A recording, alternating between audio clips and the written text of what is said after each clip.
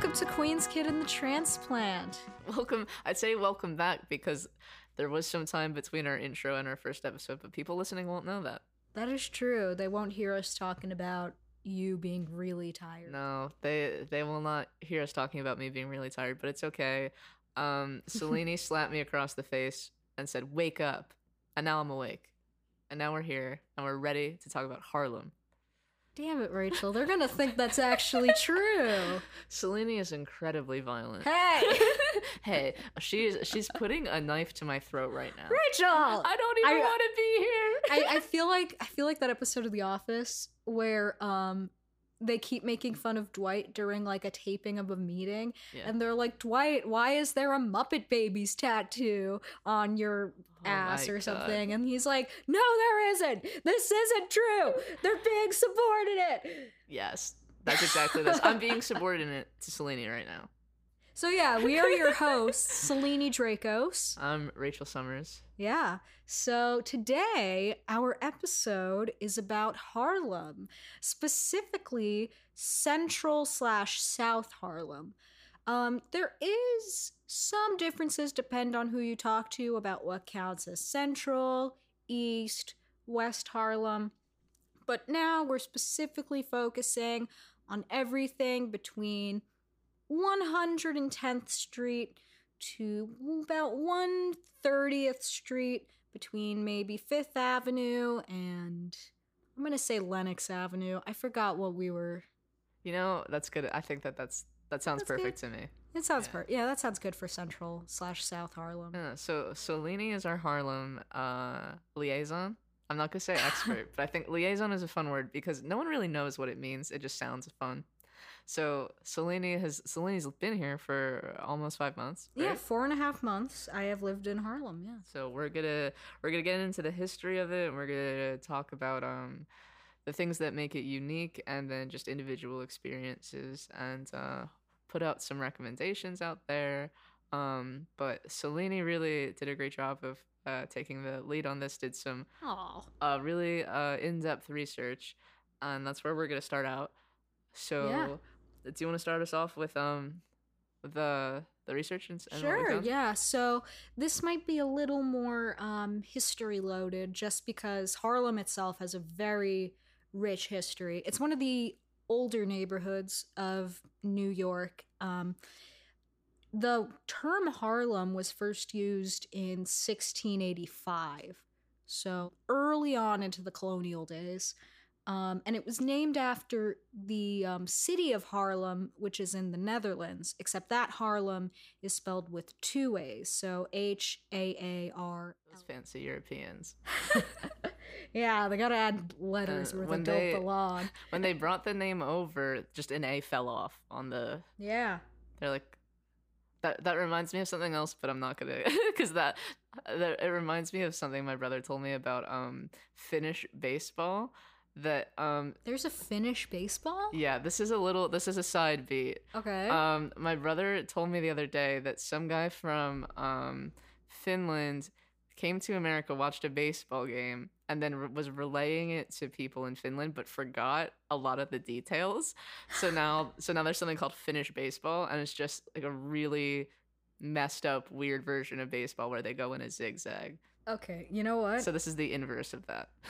Maybe eventually we'll have a sports episode, and we'll have your brother come on and explain to us what Finnish baseball is.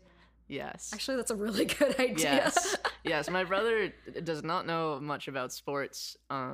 He probably knows more than us. Yeah. He can be our resident man who knows sports. Man knows sports.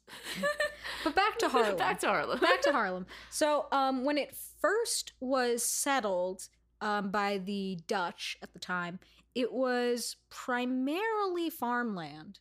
The more urban areas of the city back then were like lower Manhattan, because that's where most of the ports of trade were. But so really just Harlem was just farm. That's what I got out of my research. No, that makes a lot of sense that the parts of the city that were built up first were by the ports. Everything be about ports. I back mean, in yeah, the day. if you look at the history of New York, it's basically just people moving more uptown over time. Like I remember I was watching this YouTube video about the Gilded Age, which was like 1870s during the Industrial Revolution, where the rich were really rich and they were all having these fancy houses competing over who had the fanciest house and stuff. Yeah. And there was this one family, I don't remember which one, where they ended up moving uptown somewhere. And I think the wife of the family was like, "Oh, but what if nobody wants to come visit us anymore?" They were on what was the equivalent of somewhere between 60th to 70th Street. those So far. those poor rich people. I feel really bad for them. They were all alone. It's in their like mansion. nothing, cuz I'm above 120th.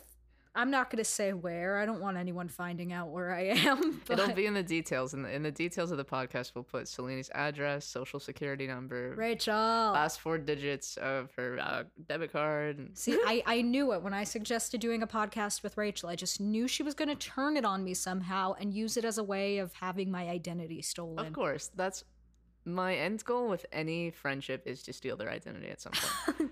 That's any kinds of relationship. Identity theft is not a joke, Rachel. Millions of families suffer every year. That's an Office reference.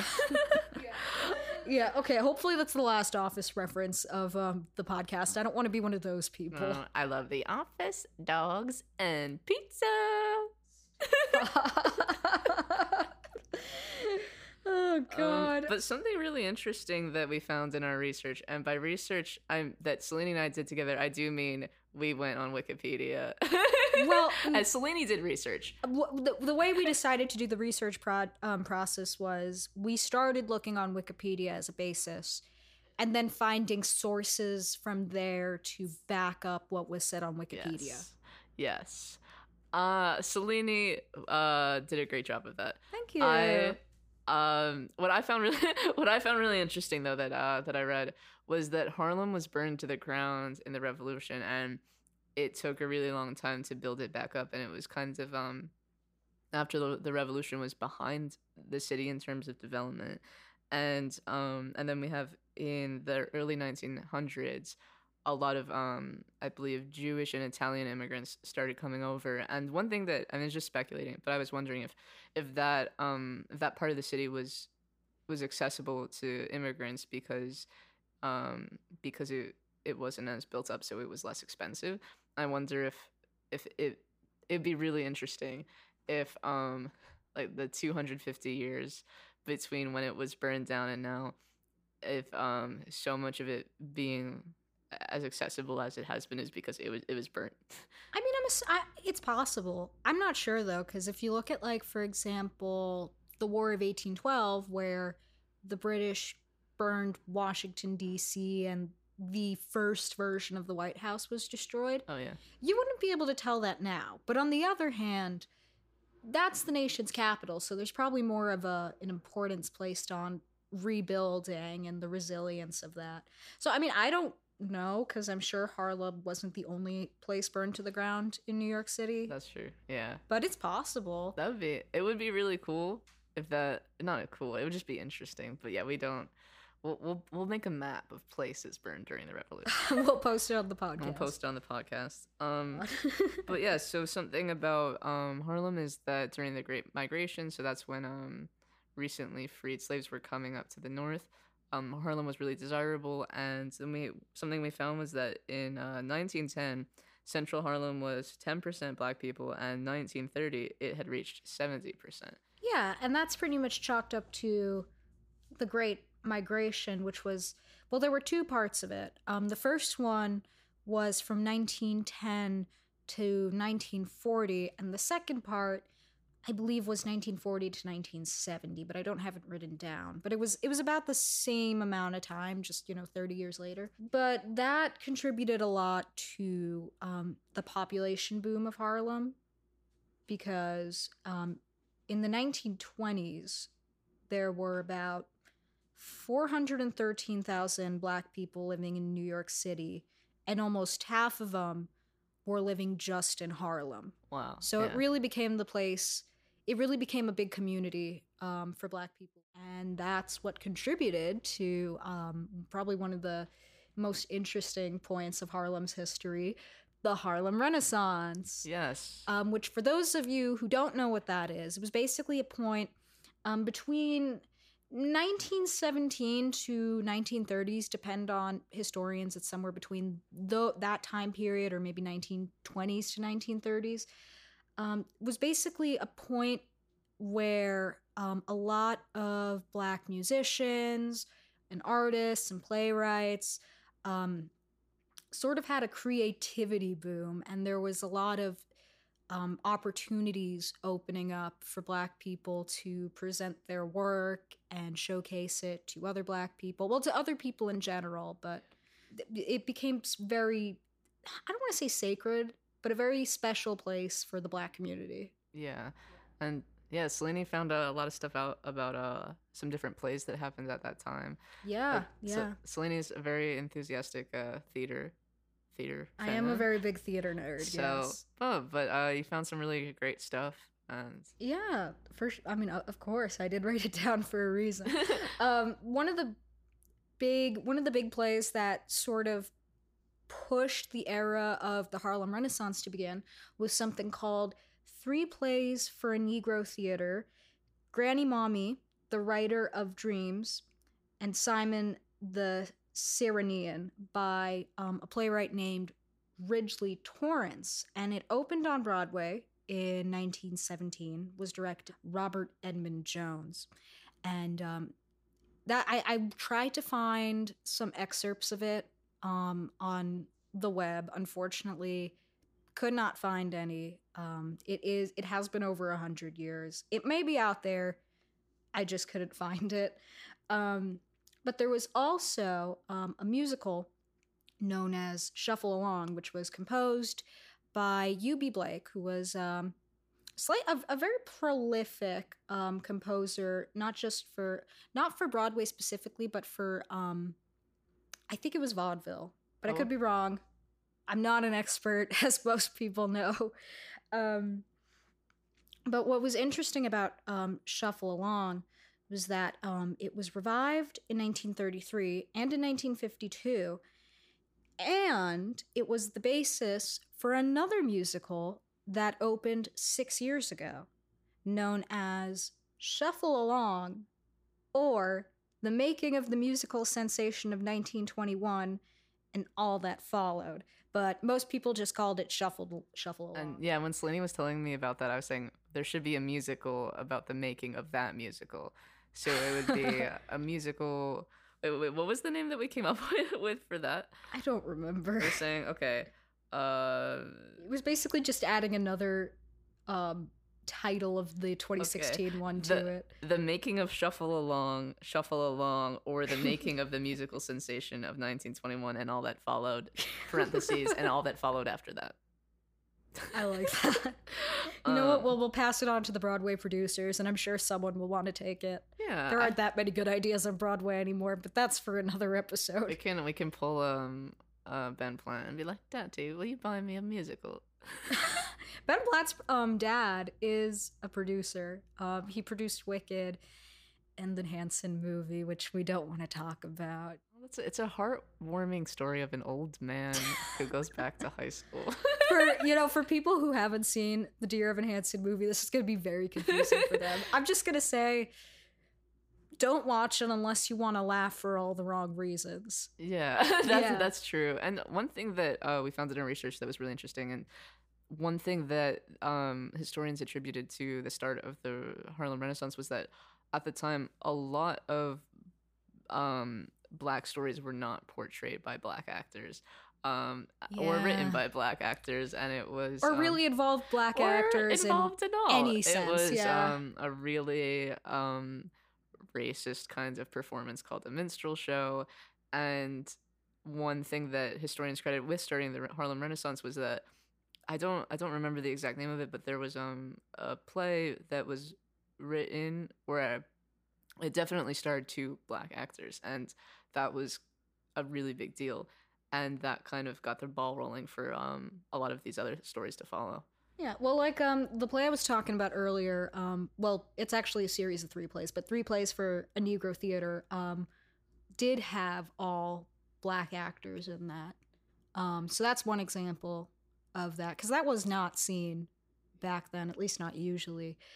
But the interesting thing about Shuffle Along was there was usage of blackface, but by black actors.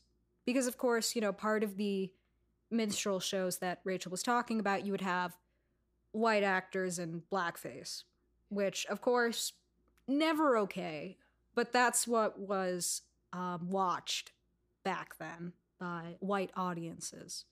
So there were some black actors who would sort of, kind of picked up on the fact that, well, this is what they're going to enjoy. So if we're going to have white actors put on black makeup and do these insane caricatures of what black people are, we're going to do that too. So you would have black people, black actors darkening their skin, sort of doing the same thing that white actors in blackface were doing, but this time doing it for them, sort of doing it for themselves. Like there was a sort of the self-awareness of what they were doing. Yeah. Yeah, wow, it happened. And stuff like that kind of still happens now in terms of just because so much of entertainment is still run by white people. No, absolutely. Yeah. I mean, for right now, as we're recording, it's September 17th. And about a little over a week ago, a trailer for the live action Little Mermaid was released. The Little Mermaid is being portrayed by Halle Bailey, who is black. And there is a lot of backlash over it, right? Which is upsetting because have you seen those videos of little girls who are black watching the trailer and getting really excited Oh, that's so seeing cute. someone? I haven't. I've kind of been offline for the last year. But no, that sounds really cute, and it's great that people have something like that to like see themselves in. I just imagine someone being like, "This isn't realistic." It's like it's a mermaid. Yeah, nothing about it is realistic. This isn't accurate to the story. Okay, you know that isn't that story like actually it's actually about a closeted writer longing for a different writer. I forget who Is wrote. it actually? Yeah, I forget who wrote The Little Mermaid. It was Hans Christian Andersen. Yeah. So it that's kind of what it was. I don't know if parable is the right word for about like the transformation aspect, and it was about it's about his secret longing for a man.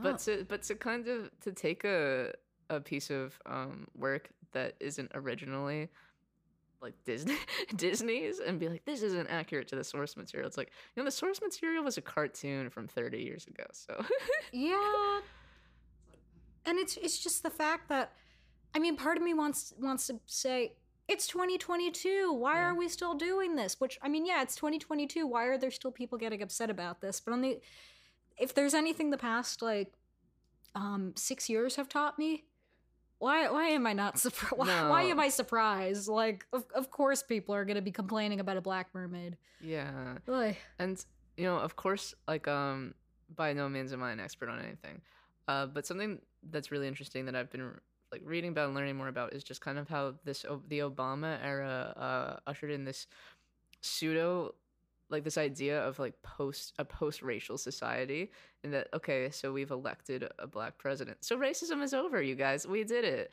And then you get something like Hamilton, where a Thomas Jefferson and like a known someone who essayed their slaves is being portrayed.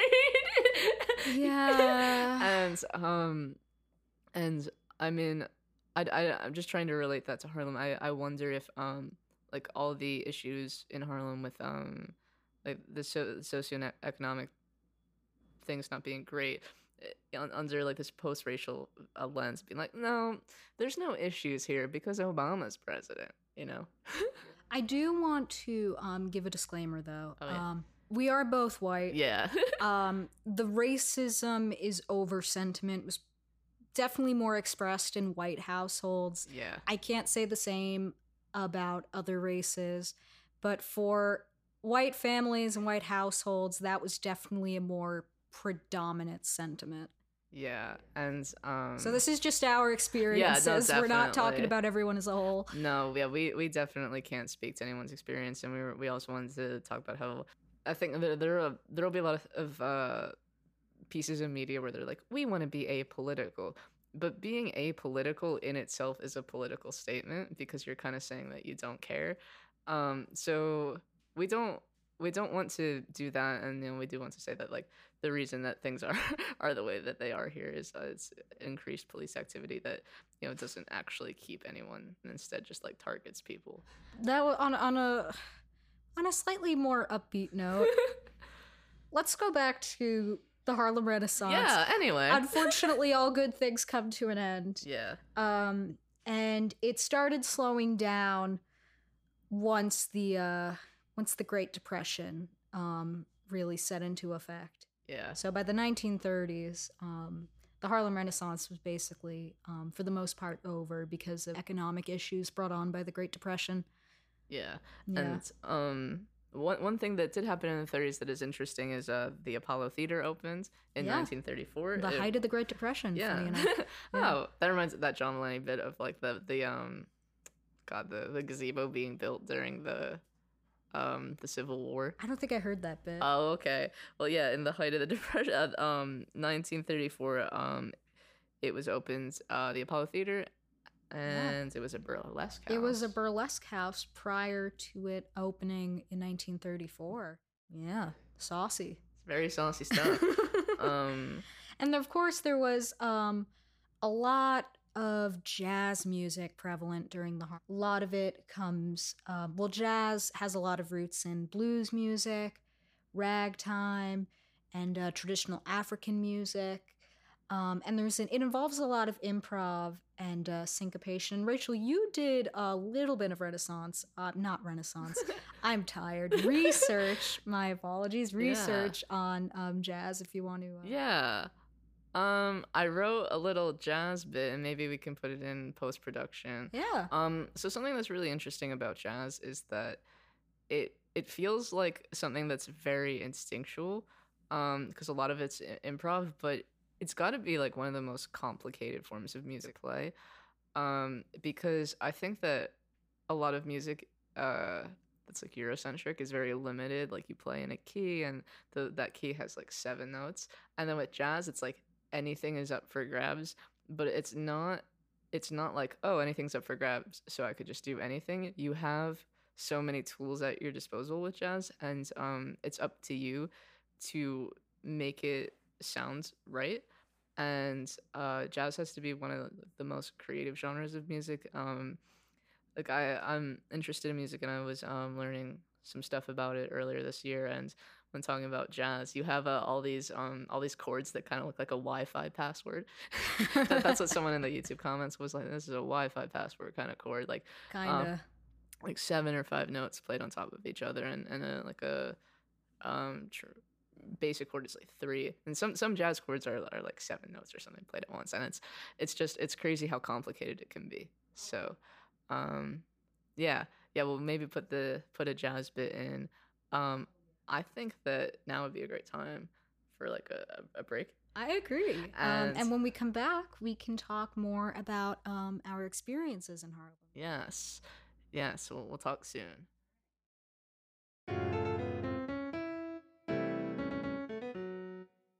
And we're back. That was Rachel's jazz piece. Yes. Do you have a name for it? It's just called Jazz Piece. It is 2 measures of me trying to figure out something that would sound cool, and just kind of making really complicated chords just for the sake of I wonder what would happen if I made a Wi-Fi password chord. You were jazzing it up. Yes, I was just trying to jazz it up.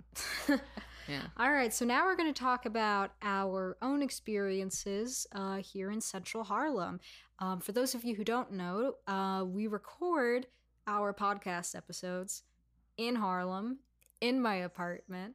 So we've both become, since I live here and Rachel comes here a few weeks at this point. Yeah. We're both becoming very familiar with it. Yeah. Yeah.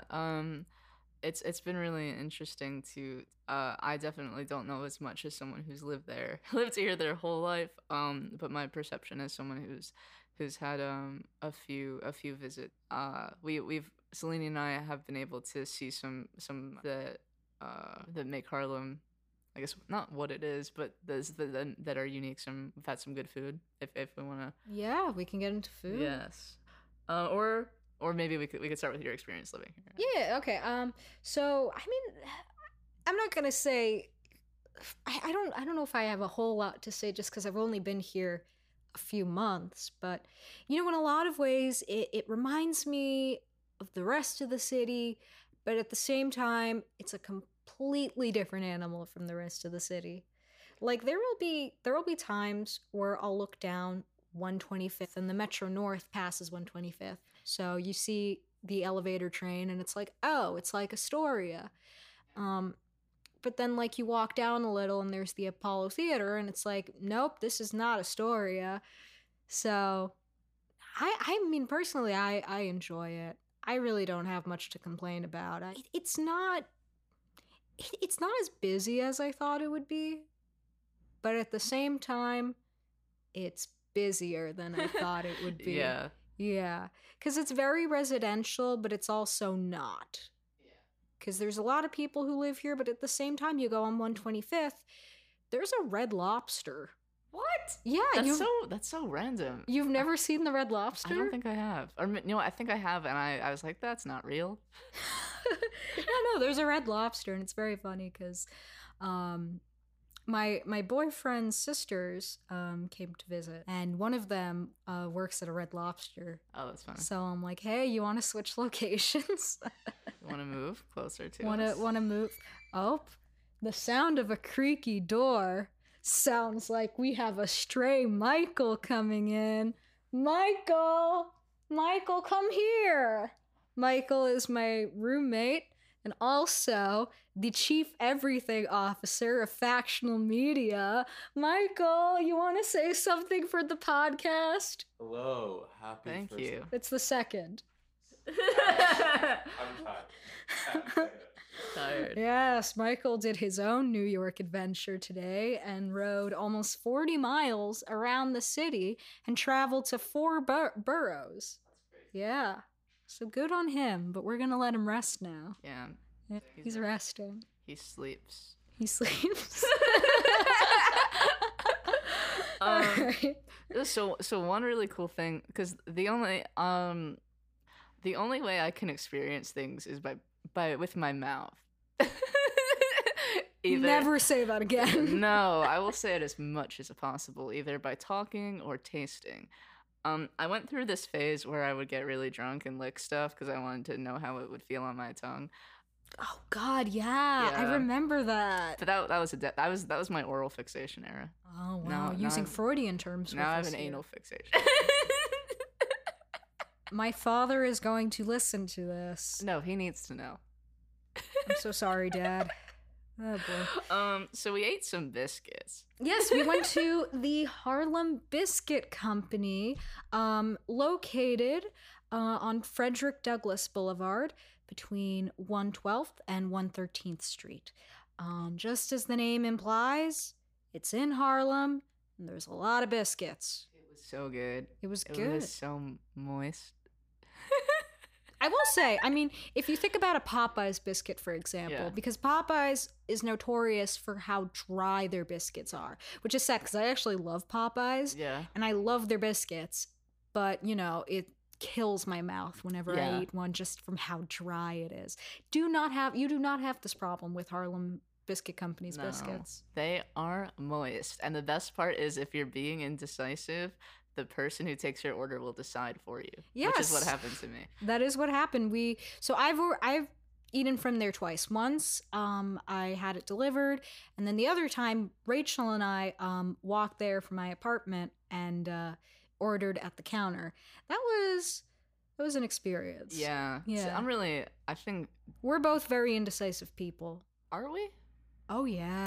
Did you see that was a joke? Because like you're saying we're indecisive, and I was like, I can't decide if we're indecisive or not. Oh, Rachel, you know I'm too dense for that kind of humor. Just Selene sinks in water. She's very dense. I'm just a rock. But anyway, yeah, the person who took our order, very friendly. Yeah. But also she knew how to do her job. Yeah, yeah. Because it was a popular spot, and it was just like, what do you want? Tell me now. I was like, like, yeah, you know what? I got you. It's funny, you got so indecisive that I think I had to answer at one point for you. I was She's like, do you scared. want honey? And you're like, and I'm like, no, she's not going to take honey. There are just too many questions. I guess. I was like, look, I wasn't ready for this quiz. I mean, ultimately, you ended up getting the Langston. I did, Yes. and it was very... Wait, I think Selene and I switched. Oh, yeah, I got the Langston at first. You had something else. And then we switched, and I ate Yeah. it. The Langston has pickles in it. I'm not a pickle fan. Yeah, So, I am. yeah, but the thing about the Langston is it's a biscuit sandwich. So the biscuits are basically the pieces of bread, and it's got pickle and onion and other things in the middle. It was, I mean, from what you told me, it was really good. It hit. Yeah.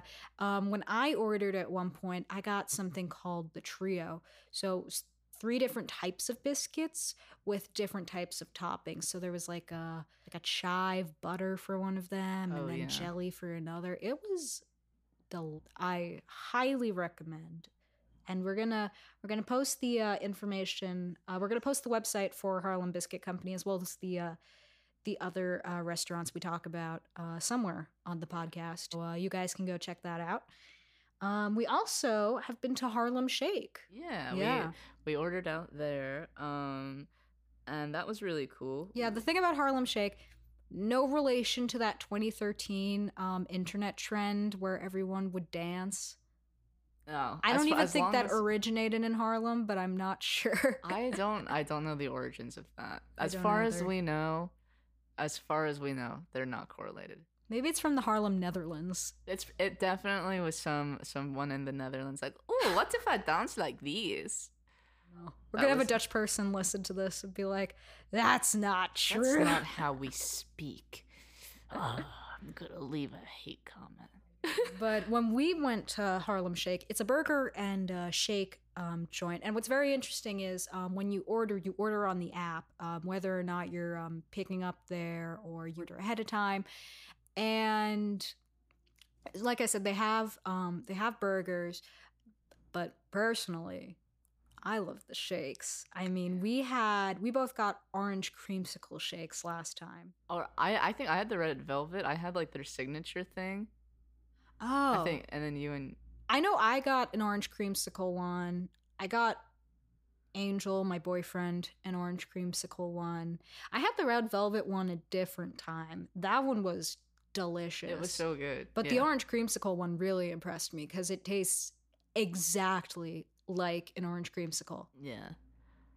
Wild stuff. I should point out Angel is also our sound engineer. He is sitting on an ottoman, nodding very happily in agreement to how delicious those shakes were. Yes. Yeah, we've been there quite a few times. We usually, if we have company over, we'll usually take them. Nice. And what's interesting is that Harlem Shake also has different events throughout the years. Oh yeah. So every year they have a contest known as Miss Harlem Shake. Oh, that's so cute. Yeah. So when we went the first time, our friend's girlfriend's coworker was running for Mr. Harlem Shake. Oh, okay. So they give you an option when you order your meal, like on the internet, well, on the web, on your phone, I guess, to also vote for Mr./Miss Harlem Shake. Yeah, so that was a lot of fun. They also have a Halloween costume contest, which it's September now, so that should be coming up soon. Oh, we should Yeah. go. We should. Pointer Brothers. We need another Pointer Brother. Find someone. We'll go on TaskRabbit and find a third person. Yeah, Angel doesn't want to do it. I've tried to convince him. We'll find someone. Okay. There's time. There's time. Yeah, and then there's another restaurant called Red Rooster. Yes. That we wanted to talk about. Yeah, we haven't been to that one yet. Michael, on the other hand, our chief everything officer, who just popped in, has been there. They have a weekend brunch menu, Oh, wow. which I really want to try. I looked at the menu. It's interesting stuff. It's comfort food based, but you know, it also adds some like other things in there to make it quote unquote trendy. But yeah, it's a very well known place. Even my uncle, who lives in the boondocks of Connecticut, Oh, yeah. has heard of this place and he wants to go eventually. That's crazy. Yeah. So he's a big foodie though, so maybe Oh, that's okay. why. But yeah, it's definitely the thing though, I will say it is a little more on the expensive side. So maybe more of a special occasion type place and not a I'm 2 years out of college type place. That's fair. But Yeah. definitely a place to check out for sure. We also went to see a play Yes. at one point. So there's a company known as the Classical Theater of Harlem. It was founded in 1999, and as the name implies, it's centered in Harlem. And it's basically a theater company that puts on shows that are very accessible to the public. So a few months ago, it was in July. Yeah, I it was like the believe. end of July. Yeah, they put on a production of Twelfth Night, a Shakespeare comedy, in Marcus Garvey Park, which is not too far from where I live. Yeah. So, and for Celine's full address, please see the details. stop it. But Twelfth Night's actually one of my favorite Shakespeare plays. I love Shakespeare. For those of you who don't know that, I used to be a drama major in high school, so I'm very familiar with Shakespeare. And part of being a drama major in high school is also just like causing drama, right? Just like shove someone. I would love to say that's true, but I'm going to be honest, there were several different like majors in my high school, you know, the drama, vocal, instrumental, stuff like that. We might have been like one of the least like drama filled. That's funny. Yeah, if anything, it was the dance majors. That sounds right. That sounds right. But yeah, it was this was an Afrofuturistic take on the play, and Yes. and by accessible, it was completely free. Completely free. You could just walk in there, and Yes. there you are. You're in a park. It's outdoors.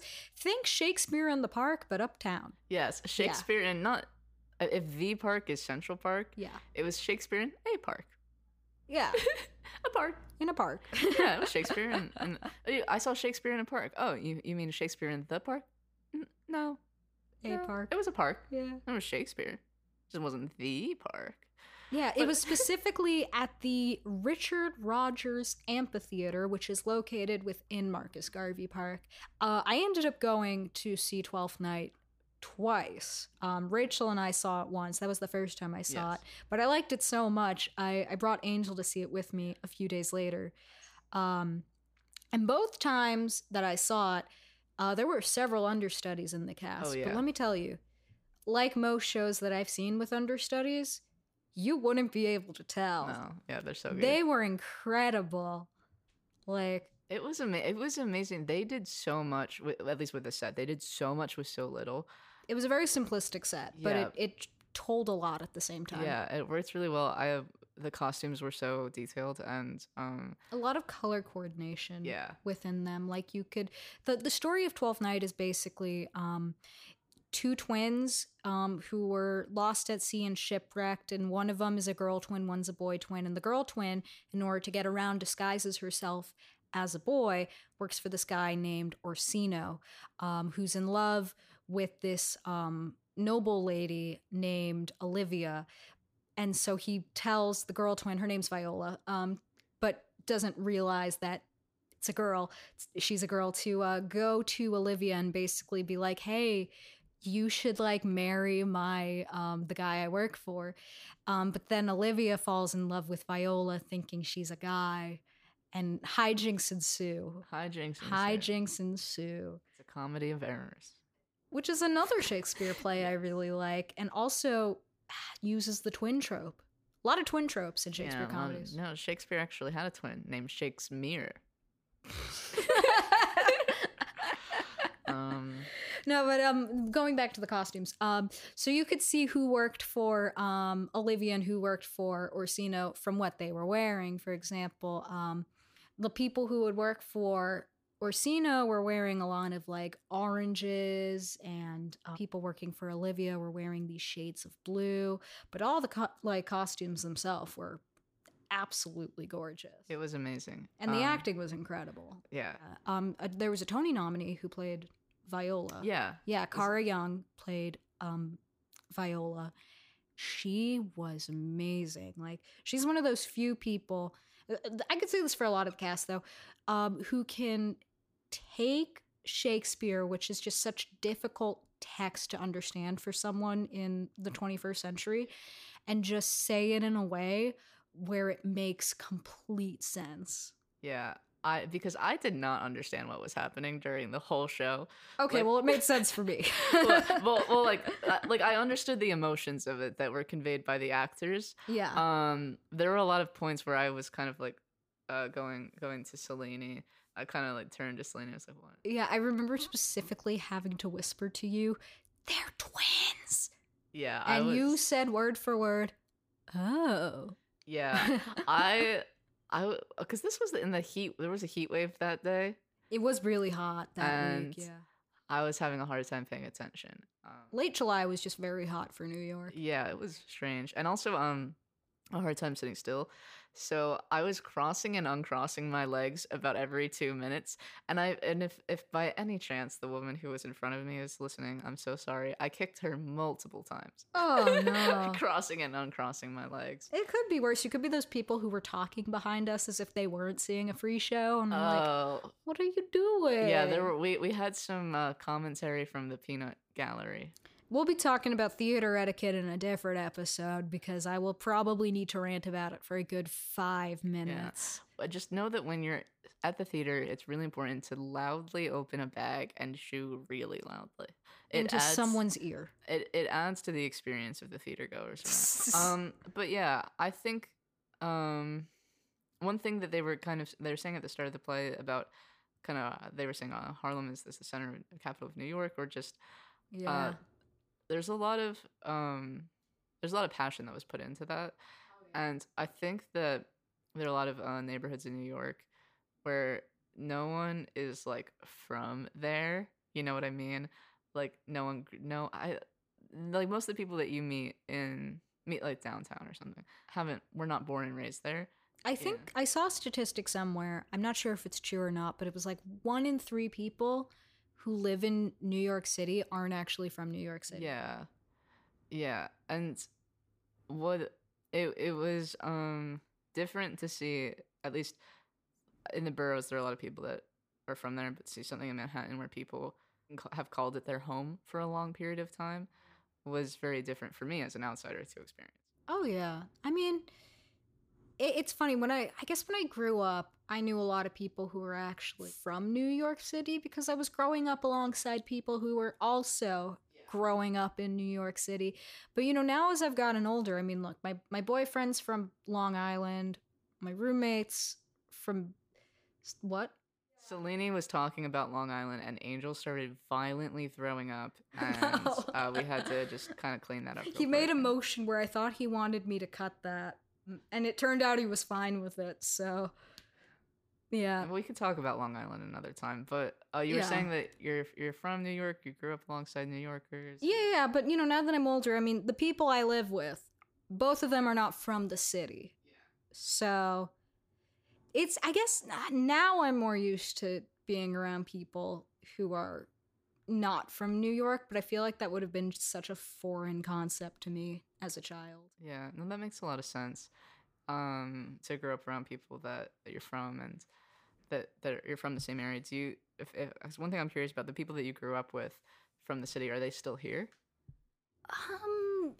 It's hard to say because I don't exactly keep in touch with a lot of them, but from what I know, I mean, I'm thinking specifically high school. Specifically high school, a lot of them I think are still here, or at least, outside the city, maybe like upstate or something, Long Island. But yeah, no, there's still a decent amount of people who live in the city. But I also, I also grew up in Queens. Yeah.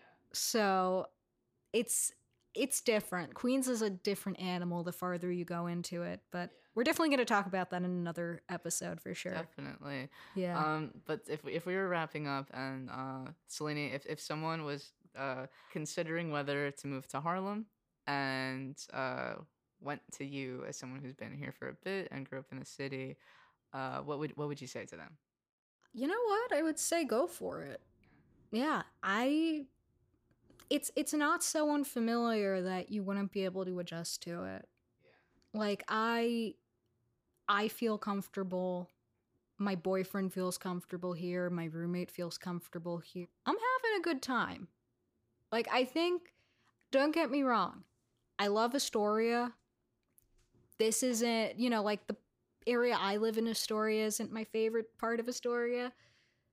But I enjoy, like, I'm glad I left. Yeah. I'm glad I left for sure. But I will say, there might be a little bit of a culture shock just for some people who maybe grew up in a more predominantly white area. So just, make sure to be respectful of that. Because, I mean, it hasn't bothered me because I am from the city. But I can see someone who's not from the city maybe being a little surprised. Yeah. So come to Harlem, but come respectfully. Yeah, absolutely. If we had to boil it down to if we had to boil down the long, rich history of an incredibly dense area to one sentence. Oh my It god. would be come. Don't be one of those people. If I had to boil the very complex, rich, diverse history of one sentence for me, because I'm all about speed. Also, there is one more thing I want to say. Yeah. Try to shop small business. Oh, definitely. Yeah. Harlem, like a lot of other places, is suffering from some gentrification. So we don't want it to become unaffordable like other parts of the city, specifically Manhattan. Yeah. Has become. Don't go to the Red Lobster. I don't think anyone goes to the Red Lobster. But no disrespect to Red Lobster. Yeah, it's important that the people who call this home are able to do that for as long as they feel that they are at home. That's a good way of putting it. Don't go to Red Lobster. I would say try to avoid ordering on Amazon unless you have to. If you need something, just run over to Red Lobster. if you're gonna order if you need like some scissors or something, don't go buy it on Amazon. Well, there's so many stores just on 125th. You have Marshalls, you have CVS, there's a Whole Foods. Small businesses. These are some small businesses. Small businesses. You know what? Yeah. No, I'm kidding. I will say, yeah, those are bad examples, but those are bad examples. No. Don't listen to a word I say. No, it's I think Harlem, if you want to find those things, they're here. Small businesses. That's a good way of putting it, yes. Yeah, so come respectfully. And I think maybe that's something that we could say about a lot of neighborhoods, a lot of places in the city. Absolutely. So come, parentheses, respectfully. Yeah. And you could spell that however you want. Yeah, but there's a whole song about how to spell respect. And on that note, I think we're good. I think on that note, we're gonna wrap it up. So, props to Selene for doing so much research and a great, diligent job. Props to Rachel on the jazz piece. Oh, thank you so much, and props to Angel. He's still recovering from the Long Island bit. For setting us up and making sure that we don't peak, because we don't want to peak. We're going to peak at some point. Yeah, we're not going to peak on episode 2. We're not going to peak on episode 2. Yeah, props to Michael for interrupting us. Yeah, and I love you, Michael. And props to the people of Harlem for being so passionate. Yeah. Yeah. All right. And on that note, this podcast is made in part by Factional Media. Podcast artwork was created by Kennison. I don't know how to pronounce her last name. That's actually her last name. Her last name is I don't know how to pronounce her last name. It's not. Follow us on Instagram. We should probably script this out, shouldn't we, Rachel? No, I think it's fun to do it like this. It's not fun for me. Follow us on Instagram. Follow Cellini's house in the description. Oh, God. Um, I'm going to lose my packages. It's okay. You don't need them. That's right. Don't order from Amazon. Just go run over to Red Lobster. What's our Instagram? I don't even know. Our Instagram is Queens Kid _and _transplant. All right, and next time you hear from us, we'll be talking about Rachel's area of expertise, Bushwick. The Wick, which is what no one calls it. Yeah, so and I hope they never do. And I hope they never do. So thank you so much for listening, and we hope you have a great day. Bye.